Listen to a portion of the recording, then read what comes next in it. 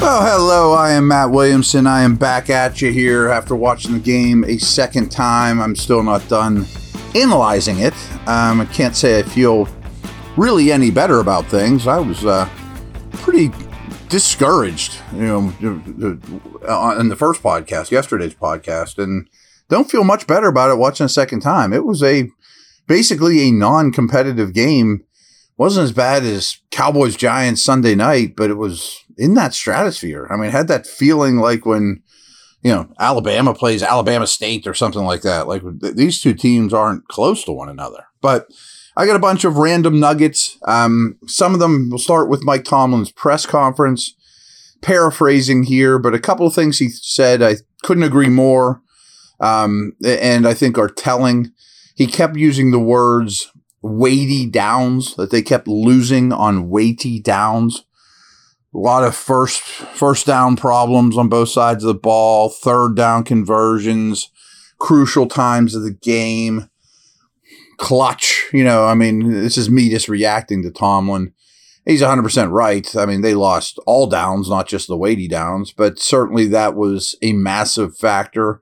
Not all downs and situations are created equal. And I thought he said this well, and he's 100% right, and we talked about it going in, that Niners play a certain way, and when they play that way, they're nearly unbeatable. And this game unfolded to San Francisco's personality, was more or less what he said. And they allowed it to happen, don't get me wrong. I mean, I'm not saying, boy, they got a good balance here and there, and then all of a sudden the game unfolded to the Niners' personality. But it certainly did, and then the Steelers were very much playing outside their comfort zone, which is exactly how the Niners make a lot of teams play. But he's 100% right. Now, this is interesting to me. And again, these aren't his exact words, but he more or less said there weren't enough meaningful offensive snaps to really even evaluate the offensive problems. And again, I'm really paraphrasing on that one.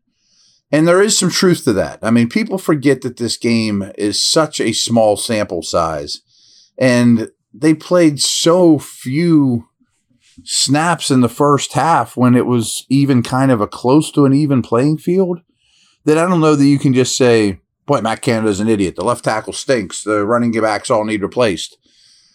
But Kenny was terrible, and I saw a lot of open receivers that the ball didn't get to where it needed to be. I mean, to me, that was the number one problem, without question, was Pickett's play. Now, do I think he's going to be horrible the rest of his career? Not at all. I was shocked how badly he played. But I do think there is something to what'd they run? This is off the top of my head, 15 snaps before the game was out of hand. I mean, yeah, those 15 snaps didn't go well, but it's only 15 snaps in the end, So, yes, you analyze them heavily, but before this game was out of hand, there wasn't a lot of body of work to evaluate on offense. I'm not making excuses. So, along those lines, here's some stats and quotes and things as I often gather since we talked last. And the Steelers failed to record a single first down on their first 5 possessions, going 3 and out all 5 times. I'm sure you guys recall that. And meanwhile, the defense didn't get a weighty stop on the Niners' first 4 possessions. So that's exactly what Tomlin's saying. I mean, it's 20-0 before you know it. And again, that unfolded to San Francisco's personality. Well, if you got some first downs, it wouldn't have been quite as bad. And as bad as things were early, and they were horrible, they did put together a 12-play, 95-yard touchdown drive in the closing seconds, makes it 20-7 going into the locker room. And at the time, it felt like, okay, this is nice, but this game still isn't close to being competitive. And frankly, it wasn't. But watching it, it wasn't like the Niners were just totally in prevent either.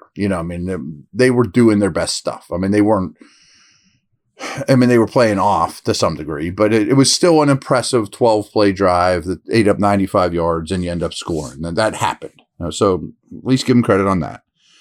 So watching this second time, you probably noticed it, and not that I missed it the first time, but I should have mentioned it. But the first touchdown to Ayuk, Patrick Peterson slipped. Does that mean did he slip because he's old and terrible? I don't think so. I think he was a fluky thing. He slipped. Ayuk, boom. And then the other one, I'm not sure Peterson could have done anything better when Ayuk just beat the crap out. I mean, just played the ball so incredibly physically and well. I mean, just pulls the ball out of the air and outfought Peterson. So Peterson did make some plays. He had they had 5 pass breakups in this game. He had 2 of those. Almost, I thought one he could have possibly picked. He did have some very good reads. But I'm not sure we can kill a corner who slips on turf that Pitt played on the night before and say he's old and stinks and he needs benched. You know what I mean? And then the other play was Ayuk being awesome. I think those are just facts. I don't think I'm making excuses for these guys. How about this, though? The Niners only had 4 receivers catch a pass in this game. And Kittle and McCaffrey only combined for 6 catches. Ayuk was 8 targets, 8 catches, 129 yards, but only 4 dudes caught balls in this game. I mean, you talk about, I kind of warned you this going in. They get the ball in their guys' hands and they play a lot of snaps and they don't bring guys in off the bench. And boy, did that show. Back to the weighty down things. San Francisco was really good on first downs. They had 17 first downs. They had 17 first downs in this game before McCaffrey ripped off that 65-yard run, which was also a first down play. And that made it 27-7, and that's when I think it was officially over. So they ran the ball, or they had 17 plays that early in the game on first down, which is hard to do and is impressive. And 9 of those 17 plays gained at least 4 or more yards, and most were way more than 4 yards, to be honest with you. But their first down offense was awesome. And I often talk to you guys about early down success rate. Well, they're the poster boys for it. They really are. Quick break. We'll come back along these lines. I got a bunch more similar stuff.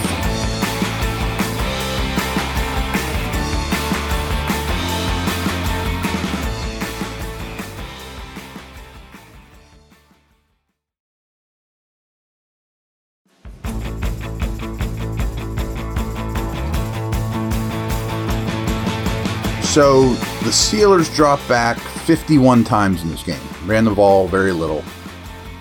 And 5 sacks on 51 dropbacks. 9 quarterback hits allowed on 51 dropbacks. Now, I thought some of those were on Pickett, holding the ball too long, being frenetic, trying to do too much. We talked a lot about that. But I also think late in the game, it was pin your ears back, hit the quarterback. Who cares one bit about the run? And the Steelers ran very little. So that doesn't really, really worry me, although the Browns coming up to basically the same thing to Burrow. 9 quarterback hits on 51 dropbacks, but the whole planet knew you were throwing the ball. So that's also not an obscene number. It certainly isn't good, but it's not obscene. A little bit of snap count stuff for the skill dudes. There were 63 offensive snaps in this game. Allen Robinson and Pickens played 56 each. Remember, Deontay got hurt, but that was a big jump for those guys. Robinson and Pickens playing 56 of 63. Deontay only was out there for 27. And frankly, I thought he was really good in this game. I mean, I thought he was open consistently. He was producing yards after the catch. I mean, yards per route run was exceptional for him. Now, the game wouldn't have been any different, but losing him hurt, obviously. Of those 63 snaps, Freiermuth played 32. Calvin Austin played 35. Washington played 24. Hayward played 17. Remember, Freiermuth was banged up too. As for the running backs, Harris played 33. Warren played 25. And McFarland had 5 and did some good stuff. Now, I thought this was interesting. This is kind of a fantasy nugget, but you can find a lot of good stuff out there at these fantasy sites. So Najee split early down snaps with Warren. The 2 running backs saw identical snaps in normal early down situations. Both players touched the ball 8 times in this game, with Harris gaining more yards because he had that 24-yard scamper. Harris was still the primary short yardage back, and Warren was the primary third down back. Nothing new there. Harris also played the majority of the snap in the 2-minute drill. Typically, that's the third down back's job, but that was Harris. Harris was also the 2-minute drill last year, though, too. So this isn't huge things. Most times in most teams, the third down back's the 2-minute guy. Here it is not. The wide receiver rotation, pretty much as expected. Johnson and Pickens led the charge until Johnson got hurt.